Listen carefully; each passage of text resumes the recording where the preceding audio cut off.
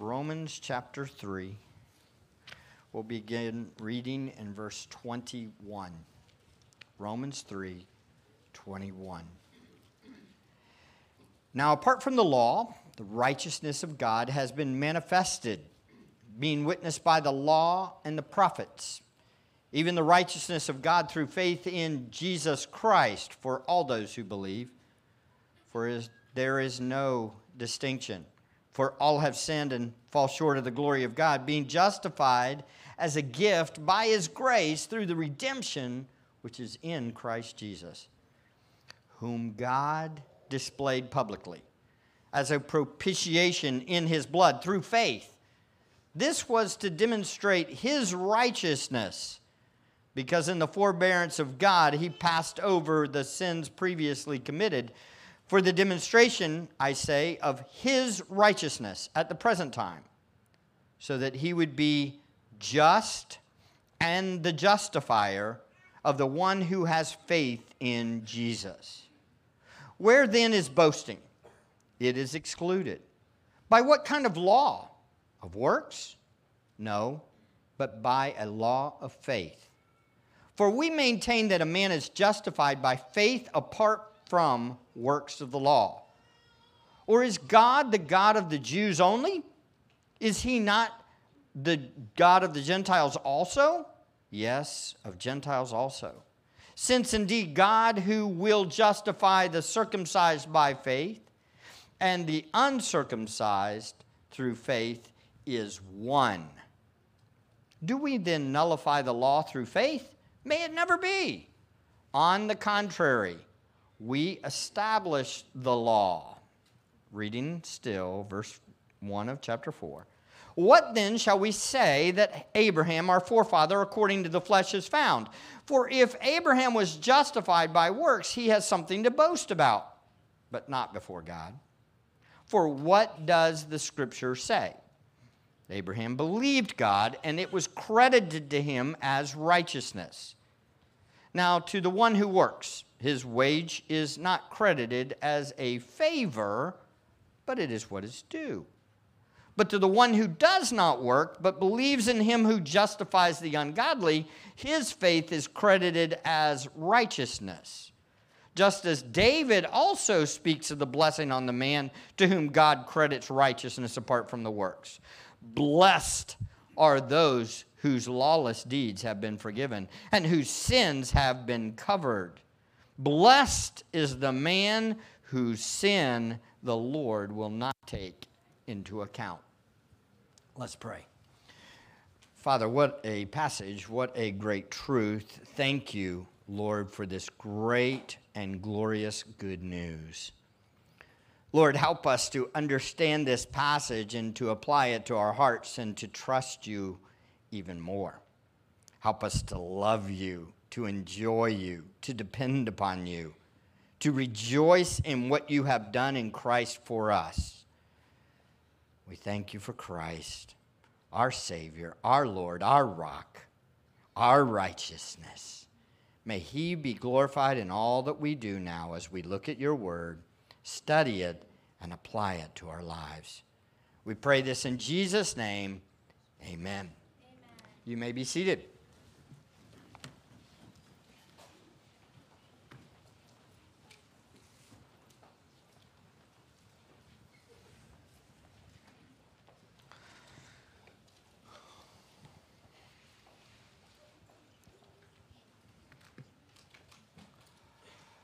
What a passage, right? Thankful for the opportunity to teach through these things, these truths. Thankful that the Word is loaded with reminders of this great truth of the justification of sinners through faith in Christ alone.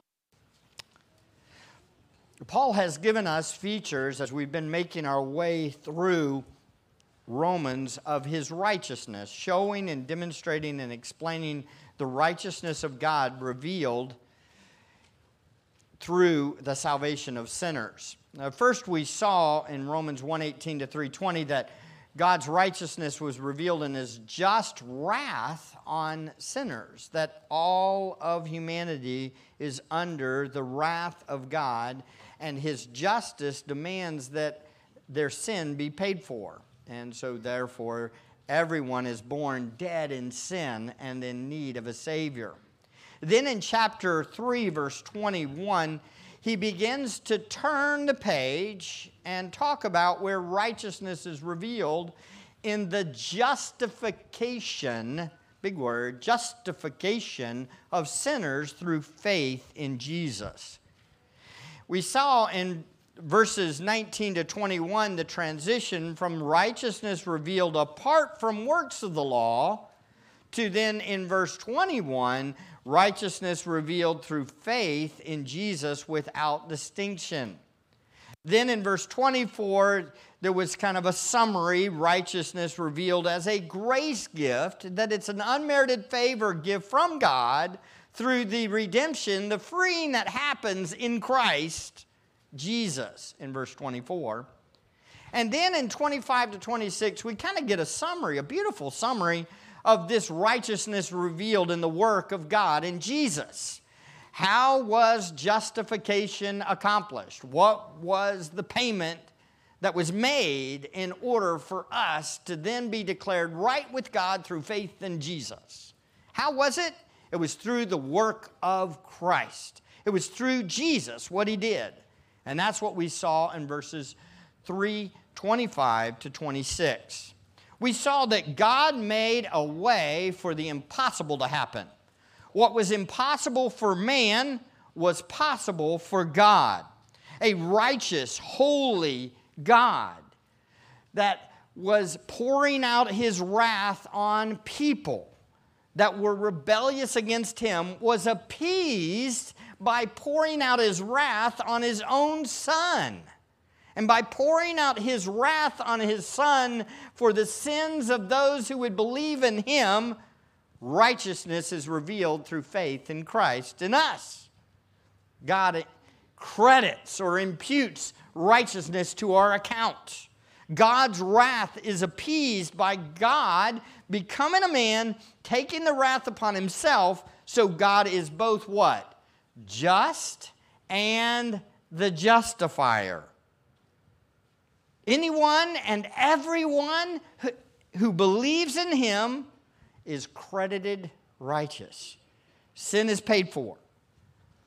Now, beloved, this is the way to be right with God. There's no other way. It's the way to be right with God. It's through faith in Jesus alone. Justification by grace alone, through faith alone, in Jesus alone. God did this that he alone would receive all the glory and honor for saving a people for himself. God did it this way so none of us can stand up and say, I did it. I did it. It's so that he will get all the glory and credit. He did this to reveal his glory, his righteousness revealed. As I pointed out last time in Romans, one concept keeps coming up throughout the book of Romans. It's this idea of God revealing or displaying or manifesting himself. This is another way of saying God glorifying himself, showing himself off. God's holy perfections are being revealed in the book of Romans.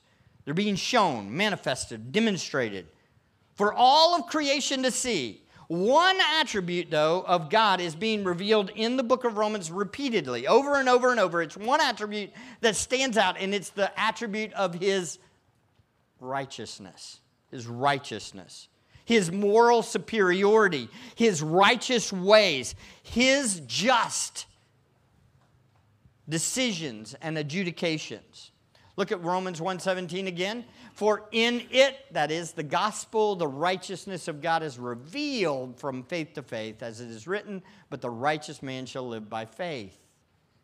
God's righteousness is revealed from faith to faith. And then he unfolds this and begins in verse 18, "For the wrath of God is revealed from heaven against all ungodliness and unrighteousness of men who suppress the truth and unrighteousness." God's wrath is revealed against all unrighteousness, thus showing he's what? A just and righteous judge. It's revealed. We see it revealed all the time, don't we? All over the world, we're seeing God's judgment, death. Everybody in here will eventually die unless the rapture happens. It's coming. Death is because of sin. God's wrath is being revealed as righteous judgment on sin is being revealed.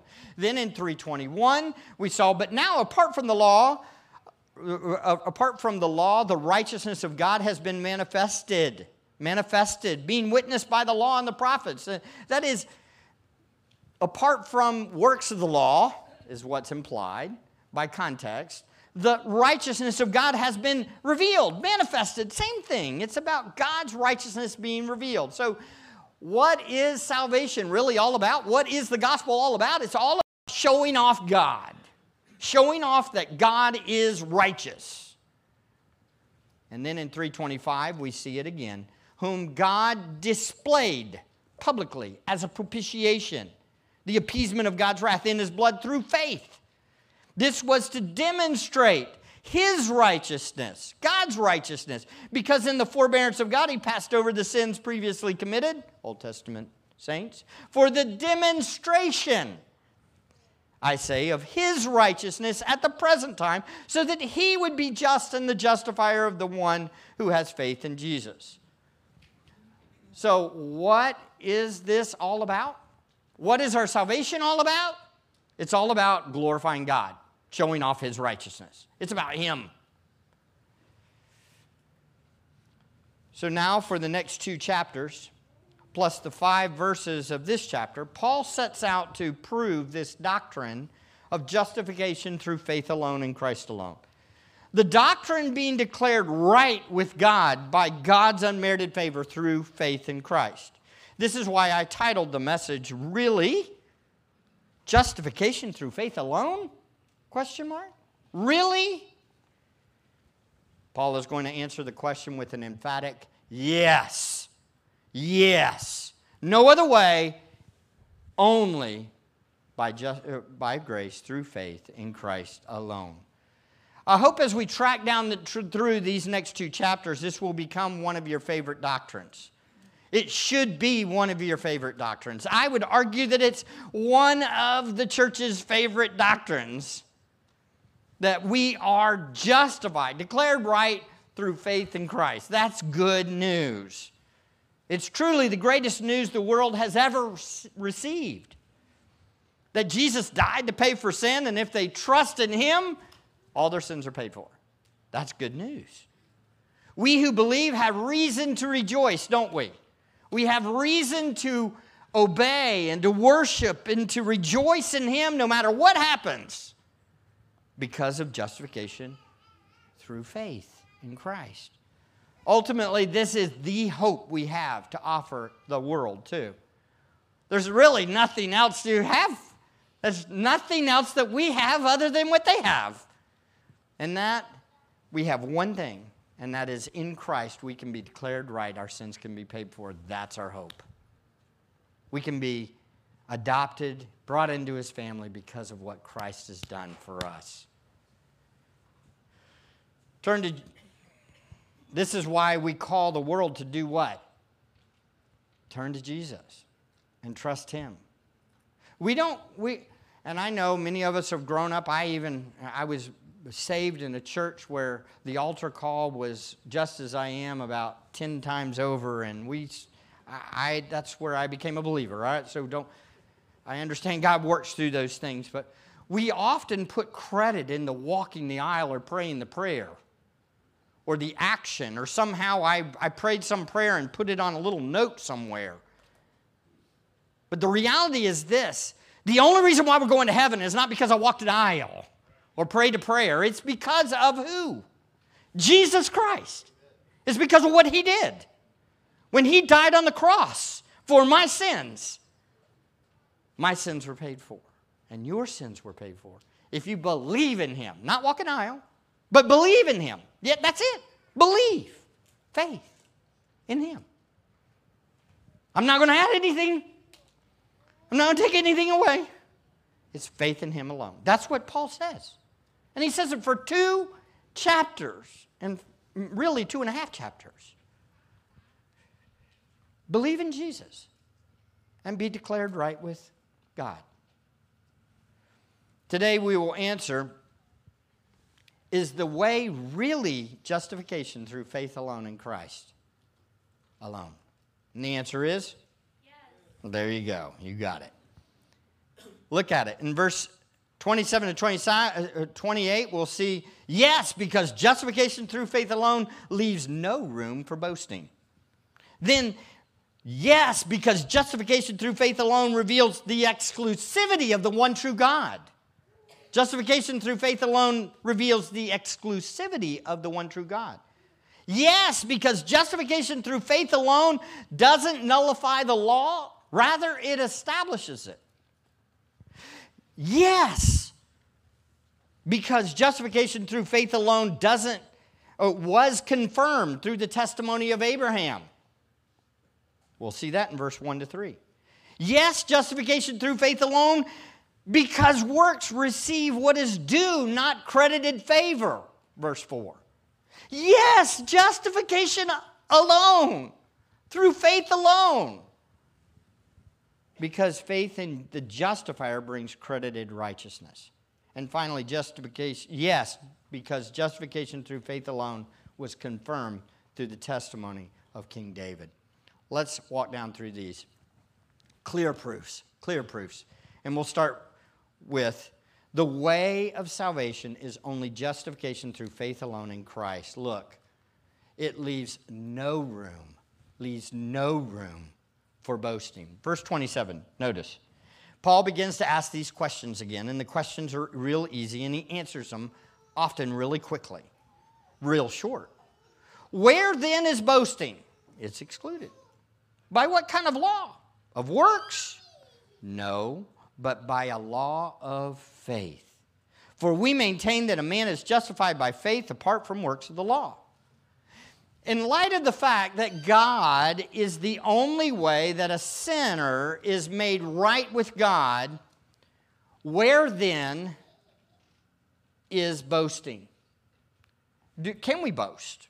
Is there any room for boasting at all? If it's all about God declaring a person right through faith alone in his Son, and the work was all done by him too, then where is there room for boasting? The answer would be, it's excluded. There's none. There's no room for boasting. There is no room for taking pride in anything with respect to our right standing with God. Nobody in the room can stand up and say, I did it. Because really, there's no room for boasting. The doctrine of justification through faith alone humbles everyone who receives it. Everybody that really gets the gospel is humbled. We don't have any more room to boast. We can't say, I'm something. I did it. I'm special. I accomplished something. Because he did it, and we're believing in him to accomplish it, not ourselves. Boasting is excluded. It makes it impossible. It leaves no room for it. There's no room for pride in the Christian's life. None. An accurate view of the glory of God revealed in the justification of sinners is totally eliminates self-exaltation. We should be the most humble people in all the world because God did something that we couldn't do. He made us right with him through what he did on the cross, and we believe in that and that alone. It almost sounds too good to be true, doesn't it? Doesn't it? Are you not as shocked as me? Even going back through it the 100th time, I'm like, this is amazing. I'm right with God by believing in him, and that's it. Wow. Can I boast in my works or my working my way to God through the law? No. We boast in the cross of Christ alone. There's nothing I have. And for the record, this boasting in our victories is excluded even after we're born again too. Because all you believers out there, like me, probably sinned this week, right? Well, that sin was paid for too. And so that humbles us also. Our sin after salvation was blotted out also. Past, present, and future sins. Because God redeemed us, worked in our hearts, and we believed in his Son. That's it. It is grace alone, through faith alone, always. Yes, we obey, but our obedience is by grace through faith in Jesus alone also. Again, a testimony of genuine salvation is a testimony of Christ's work in us, not in what we've done to save ourselves, correct? What kind of rule or moral code do we live by to receive God's favor? What do we live by? What's this rule or law that we live by in order to receive this righteousness? Paul tells us. First he asks, is it of works? Is it a law of works? And then he answers emphatically, no, it's not works. But, in strong contrast, by the law of faith. By the law of faith, dependence, trust, commitment to Christ alone. That's it. Nothing more. Nothing more. We trust not in ourselves, but in Christ alone for righteousness. Why is the law of faith the only way, beloved? Why is it the only way? Well, verse 28 tells us, for we maintain that a man is justified by faith apart from works of the law. Because man is declared right with God by God. Through faith in God, in Christ, as he worked. Not by works of the law. We can try to keep every single law in the Bible and we will fail apart from God's grace. And the countless times we fail will demand what? God's holy justice. Beloved, listen to me. Everyone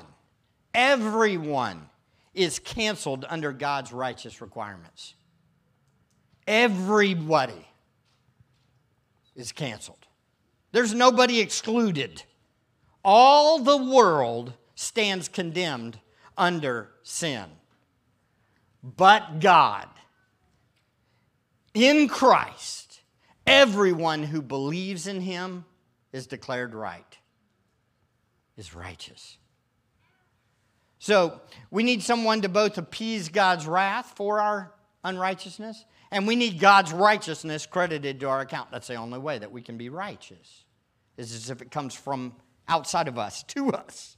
And that comes by us trusting in him alone for it to happen. So through faith in Jesus Christ alone is a person declared righteous. So who do we boast in, beloved? There you go. Not ourselves, right? But in Jesus, who paid for our sin. So is it justification through faith alone? Yes. Because justification through faith alone leaves no room for boasting. Next, really, justification by faith alone? Are you sure it's that way, Pastor Mike? Only that way? Only through faith? Paul says, yes. Because justification reveals the exclusivity of the one true God. Look at it, verse 29. Or is God the God of the Jews only? Is he not the God of the Gentiles also? Yes, of the God of Gentiles also. Since God, little phrase, who will justify the circumcised by faith and uncircumcised through faith, is one. Since God justifies both Gentile and Jew through faith, is the one God. The exclusivity of the one true God demands justification through faith alone. Scripture makes this obvious. In Deuteronomy, I don't have it up there, but you can get it. Deuteronomy 32:39. What do we know about God? We know throughout the Scriptures it says that there is only how many gods? One God. There's only one God. Deuteronomy 32:39, it says, "See now I am He, and there is no God besides me. It is I who put to death and give life. I have wounded, and it is I who heals, and there is no one who can deliver from my hand." Okay, what's that imply? There's one God, and there's only one that can deliver. And who is the one that can deliver? God. Who can deliver out of His hand? Only God. And there's only how many gods? One God. Isaiah 46:9 says this, "Remember the former things long past, for I am God, and there is no other. I am God, and there is no one like me."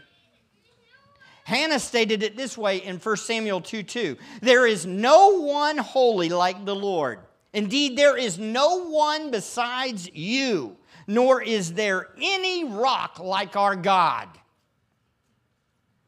Psalm 86:8. These are great passages.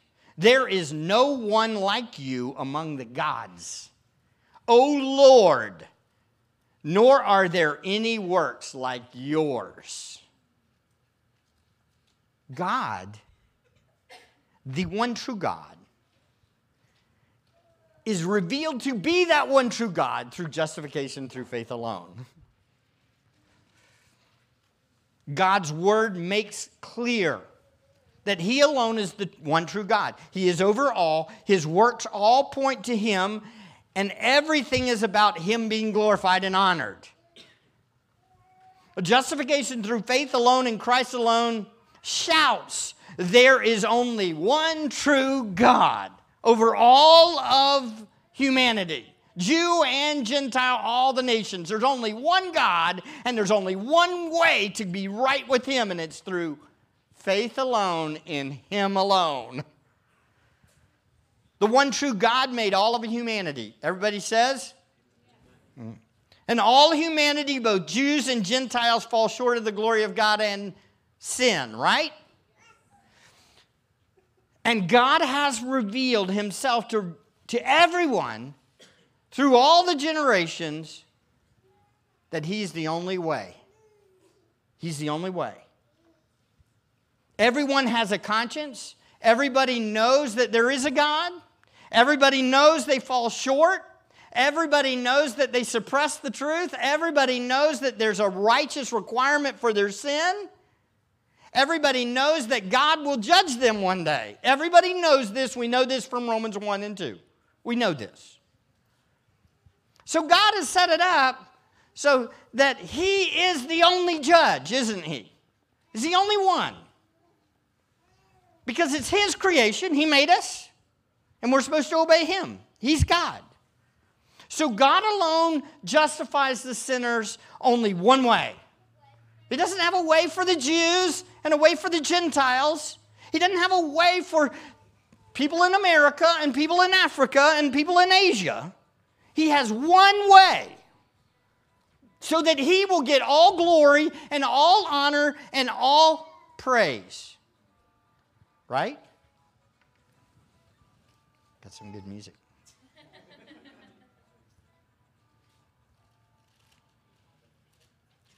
God isn't about glorifying Himself because He's sinful.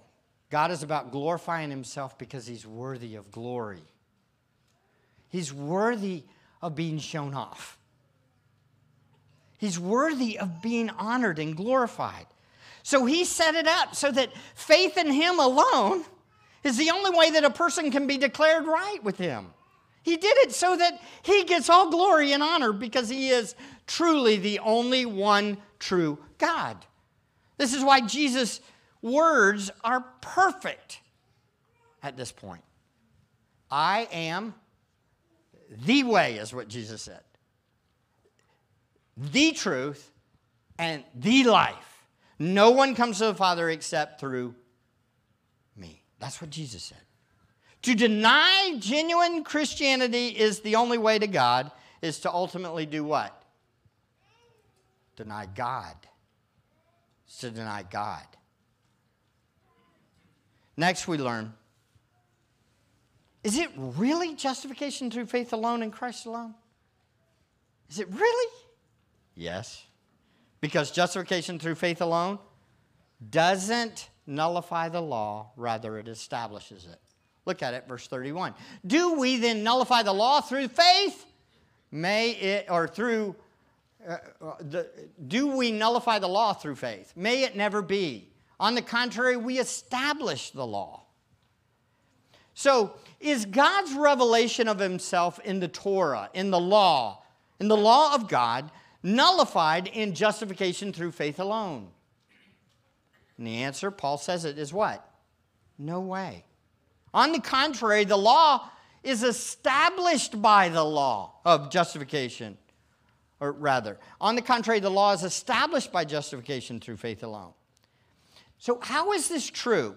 I would suggest that there's a few ways, and we'll see them as we go along in Romans through the whole book.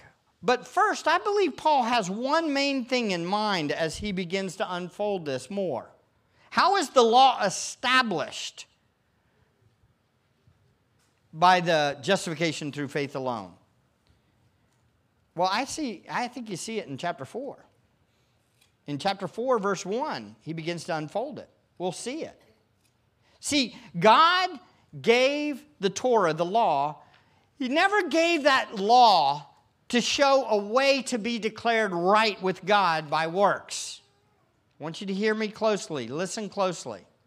God never gave the law to the people of Israel to say, this is how you're declared right with God. He gave it to them to show that God alone must justify, to show them that they needed God, to show them that by faith in him alone can they be declared right. And this is why the law is established through justification through faith alone. It shows that we can't, but he can. And it's shown all the way through the book. It's shown all the way through the first 5 books of the Bible and all the way through the Old Testament, isn't it? It's shown that it's not by what somebody does that they're right with God. It shows over and over and over that it's by faith in God alone that gets them declared right with God. So now Paul begins to unfold that. And he begins to lay it out. Again, chapter Mark 4 probably shouldn't be there. Goes right into it. And it's proof in the Old Testament. It's over and over and over. It's overwhelming that justification is through faith alone. It's the only way. So let's look. It's confirmed through the testimony of Abraham. Notice verse 1. What then shall we say? That Abraham, our forefather according to the flesh, has found. What has Abraham found? For if Abraham was justified by works, he has something to boast about, but not before God. For what does the Scripture say? Abraham believed God, and it was credited to him as righteousness. So there's a setup question in verse 1, right? What then shall we say that Abraham, our forefather, according to the flesh, has found? What's the setup in the question? Well, it's kind of bait. It's bait for the Jewish person. Because the Jewish person would immediately think, Abraham. Oh, yeah, Father Abraham. I love Father Abraham. He was a saint, quote, a saint in their eyes. Abraham, in fact, was perfect in their eyes. One passage that talks about in the time around the time of Christ, it says this from Jews. It says, Abraham was perfect in all of his actions with the Lord and was pleasing through righteousness all the days of his life. What did they forget to do? Read their Bibles. They were reading those other documents. They needed to read their Bibles. Abraham was seen as the one to be like. You know the phrase, what would Jesus do? WWJD? Nope. Around the time of Christ, it was, what would Abraham do? WWAD. He was the mark for them. They took verses like Genesis 26, 4 and 5 out of context. Genesis 4 and 5 says this, I will multiply your descendants as the stars of heaven, and I will give your descendants all these lands, and by your descendants all the nations of the earth shall be blessed, because Abraham obeyed me and kept my charge, my commandments, my statutes, and my laws. So what are they thinking? They took that passage and they ripped it out of its context, forgot about Genesis 15, and said what? His obedience is what got him the blessing from God. It was his works that got him blessed by God. But we know that in context, it's talking about what? Works that are produced, or result of, rather, his faith. And that it is faith alone in God is why he was declared right with God. Many Jews thought that because Abraham walked with God and obediently and faithfully, he was then declared righteous by merit or by due. Beloved, before we look at those guys and those people and say, I can't believe they'd think that about Abraham, just remember that this is the world that we live in. The world does the same exact thing. It makes it all about what we do that gets us right with God.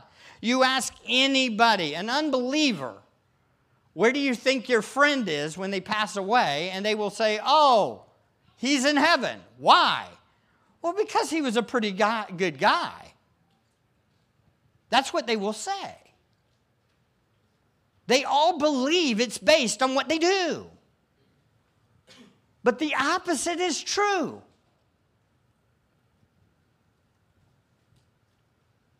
They think Abraham earned his salvation, but in fact, Abraham trusted in God and God declared him right.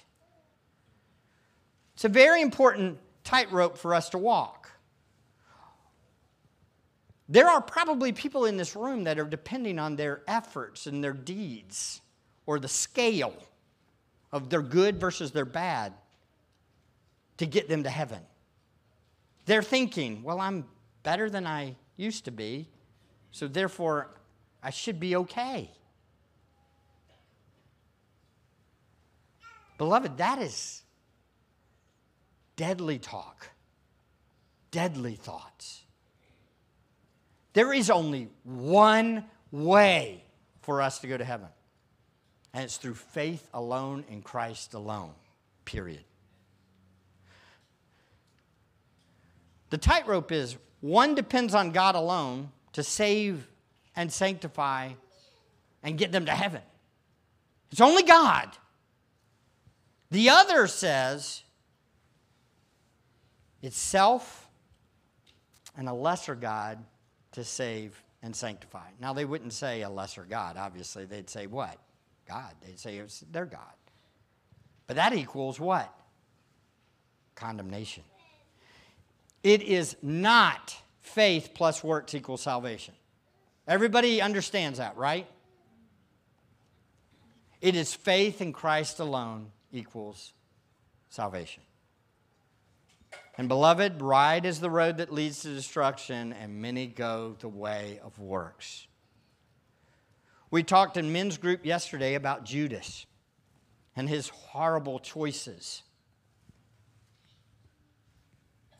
What was Judas' biggest problem? What was his biggest problem? Ultimately, he never believed in Jesus. That's the fact. He didn't believe in Jesus. You say, well, Mike, he did this and he did that and he did that.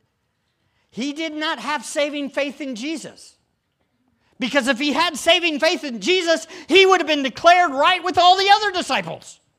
He would have been right with God. Period. But Judas never repented and believed. He never turned from himself and believed in Jesus. Listen, repentance isn't a deed that you do. Repentance is a heart change that turns in trust in someone else. Repentance isn't something that you work it.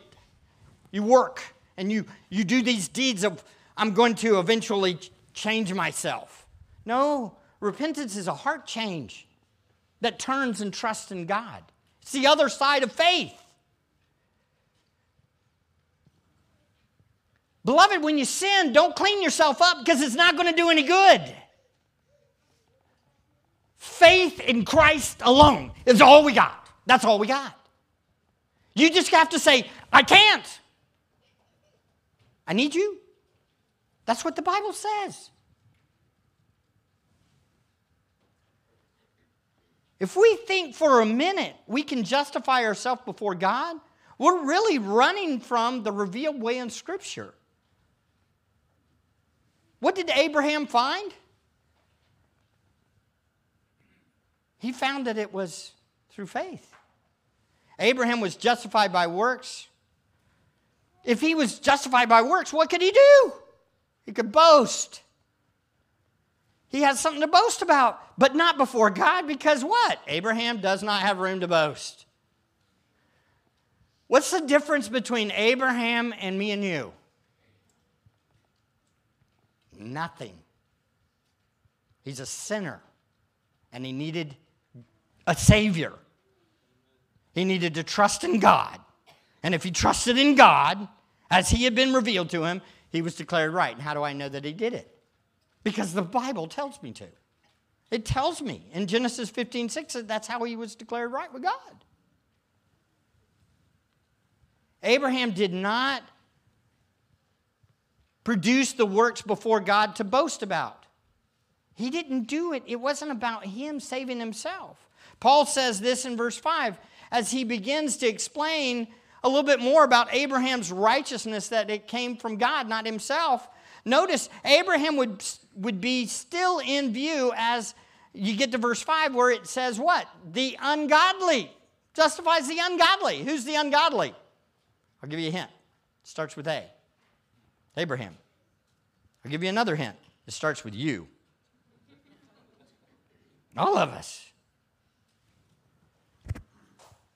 Don't we know this if we read our Bibles? How many of you have done those Bible reading plans and you start reading and you say, man, these are a bunch of sinners? Every page I turn to, there's another sinner. I mean, it's a consistent thing, isn't it? Man is sinful, God is good. God is gracious. Over and over and over and over and over and over and over and over and over again. Sinner, God. Interesting. Before Genesis 15, when it says that it was credited to him for righteousness, his faith was credited to him for righteousness in Genesis 15. Right before that, and right after Genesis 15, there's two examples of Abraham's sinfulness. In Genesis 12, Abraham lies about Sarah's relationship to him and lets her go into Pharaoh's house out of fear of man. What's that? All men in the room, that's called sin. Don't do that to your wife. That would be horrible. Wouldn't you be called a horrible husband? A sinful husband. But then, after he believed that God was going to do this promise, in Genesis 16, what do you think's the first thing he does? He listens to his wife and takes Hagar in to get a child instead of waiting on the Lord.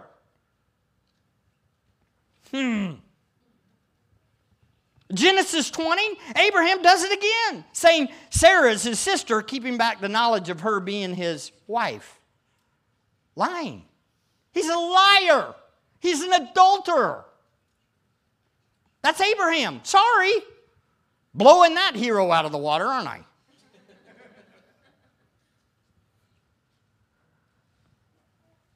He was ungodly. Why was he righteous? Why did God declare him right? His faith in God. Mike, it's just too easy. Come on, that's too much. Take it up with the Bible. Isn't this glorious news? You're here today and you say, so how am I saved? You ready? Believe in Jesus. Trust him. Don't trust in yourself. Trust him. And you're declared right. Abraham's not going to be up in heaven going, I did it! Look at me, I did it! He's not boasting before God. Notice the authoritative word on the subject in Romans 4:3. I love this little phrase. For what does Scripture say? Oh, that's like the biggest setup in the whole world. For what does Scripture say? Abraham believed God, and it was credited to him as righteousness. I don't know about you, but they're sweet words right there.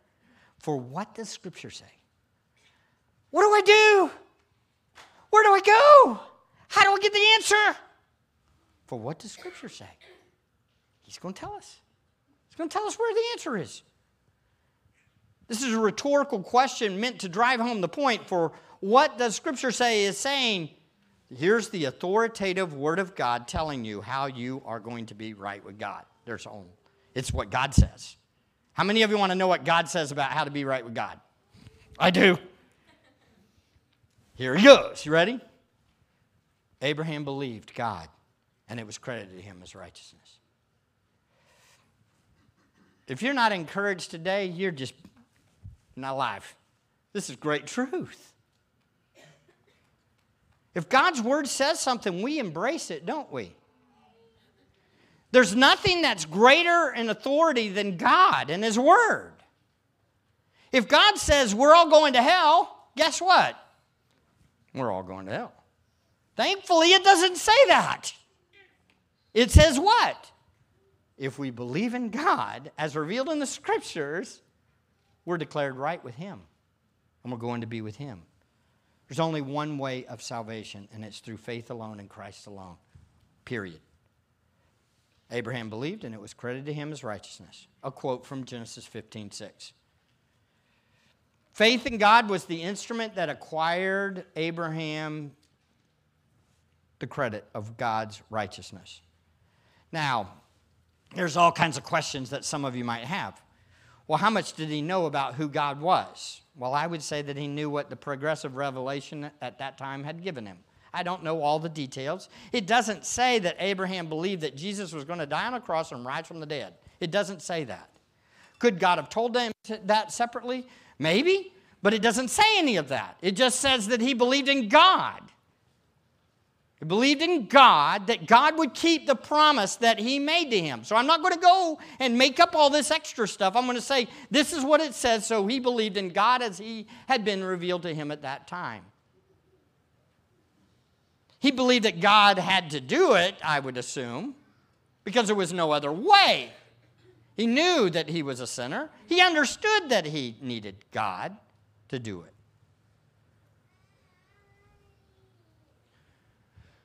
So, really? Justification through faith alone? Everybody says? Yes. Yes. Justification through faith alone because, look at verse 4. We're getting there, guys. We're almost done. Hang in there. Isn't this good? Verse 4. Now to the one who works, his wage is not credited as favor, but as what is due. Here in the text, there is a contrast between the one who works and the one who what? Believes. The one who works and the one who believes. Verse 5 is the one who believes. In verse 4, the one who works and what he receives. When somebody works for his status with God, then he what? Gets credit to his account what is due. It's not a grace gift. He doesn't give a gift if you work. Can you imagine? You work really hard all week long, 40 hours, and your boss comes to you with a check, and he says, "This is my grace gift to you." And everybody in the room would say, "Hey, dude, I don't know about you, but I worked hard this week for that check. I deserved it. I earned it."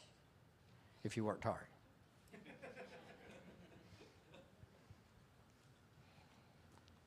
But that's the work system. But we're not saved through the work system. We're not justified, declared right through the work system. If you go to work and you work for 4 hours, then you expect 4 hours worth of pay.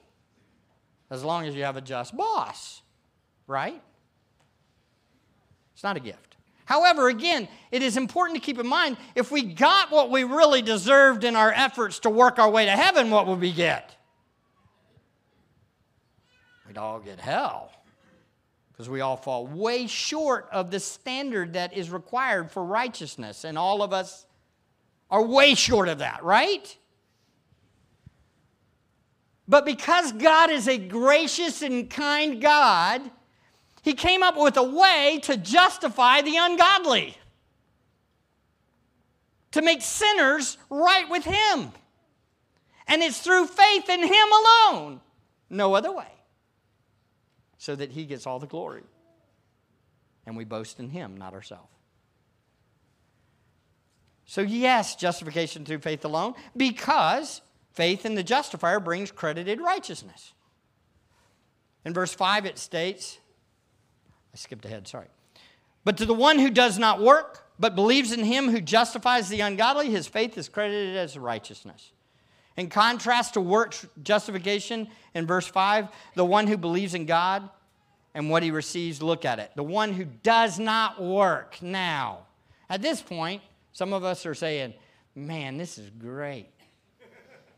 This is fantastic news. I ain't going to work Monday. I don't need to do any deeds, nothing. Yay! This is wonderful." We need to be careful. Because what is he saying? This points to the avoidance of trying to justify oneself by your deeds. That's what he's talking about. That's the context. If you're trying to get right with God through what you do, that's wrong. But we aren't doing that, believers, are we? We're not trying to work our way to God. Because if we're trying to work our way to God, what are we going to do? We're going to fail miserably, and we're going to see that we are dead. We're going to get judged. The one who does not work is the one that what? Gets it. It's not how good I am, it's how good you have been. A right standing with God is found only in placing our faith in the one who does it for us. The one who justifies the ungodly. Believes in Him. Now notice the Him, the object of our faith must be who? God. Boy, do we not hear all the time about people's faith? Faith. They have faith. But there's no object to that faith. It's this faith. It's this ethereal, mystical faith that they have. And it's their faith. What is the faith? It's a faith in an object. And the object is who? It's God. And it's the God who is what? It says it here. It's the one who what? It's faith in God. It believes in God. You trust in God. You don't trust in your faith. You don't trust in yourself. You trust in God. The one who, look how he defines Him. The one who justifies the ungodly. If you are believing in anybody other than the God who justifies the ungodly, then you're believing in the wrong God. This is the one true God that we talked about in the previous section. Every other God the world offers relies on human achievement. A God who doesn't require perfect righteousness is what the world's God is. I've talked to numerous Muslims, and the Muslims will say, Well, how am I getting to heaven? If you ask them, how am I getting to heaven? How am I going to be with God? And they're going to say this. They're going to say this. Well, it's kind of all up to the mercy of God. If you've been okay, you've been good, then He'll accept you. You do these things, He'll accept you. His mercy will be there. But really, what does that do to God? If that was the God of the Bible, it would make God what? Less than God.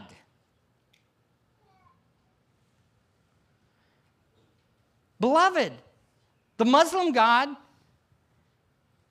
is not the God who justifies the ungodly. Faith in a Muslim God is not faith in Him who justifies the ungodly. It's the same way for the Roman Catholic God. Uh-oh. Don't talk about the Roman Catholic God. Again, if we go with the definition of what the Roman Catholics say in the documents that they've sent out, the Roman Catholic God is defined by the Roman Catholics as one who justifies the ungodly with the help of the ungodly's work. That's what it says. I'm not trying to pick on Roman Catholics. I'm just telling you, you're not believing in the one who justifies the ungodly. You're believing in a God that's less than perfect and allows you to burn it off in purgatory in order to get into heaven.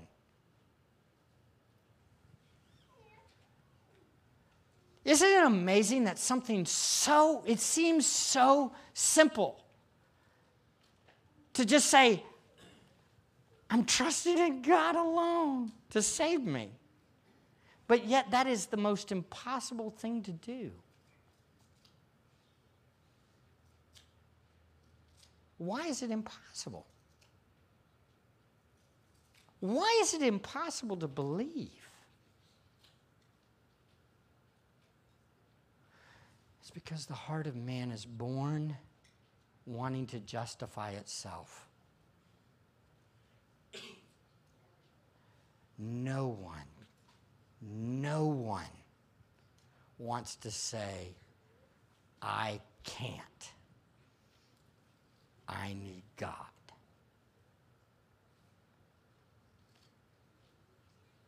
And I trust God to do it.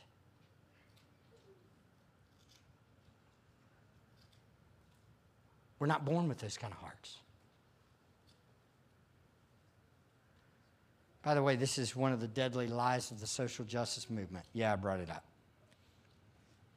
Being virtuous or posting your virtues online. Beloved, that ain't getting you right with God either. If you aren't affirming some social cause, then you're not really good. I'm convinced we're all what? We're all headed towards cancel. Which I guess is a good place to be. Because then we'll say, what? Yeah, I don't live up to man's standard, but more importantly, I don't live up to God's standard. And so I need Jesus. So my righteousness comes from Him, no one else. Who are you believing in? Who are you trusting in?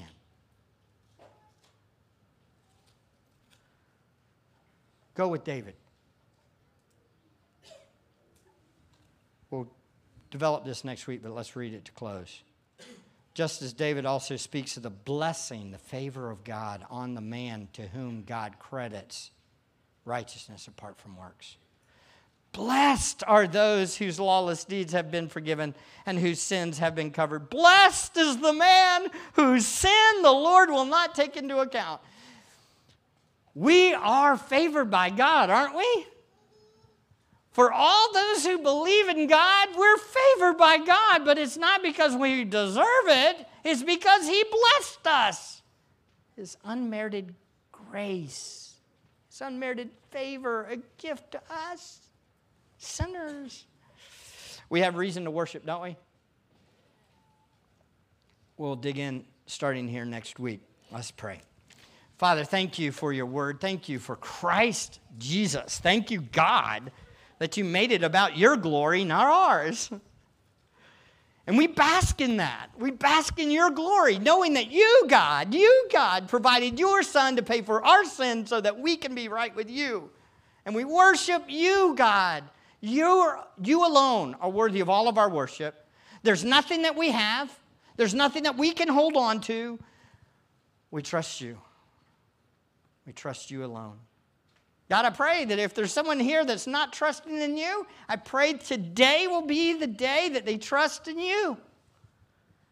That they will trust in you who justifies the ungodly. From the smallest child in the room to the oldest adult in the room, may we all trust in you and you alone, for you are the one that justifies the ungodly.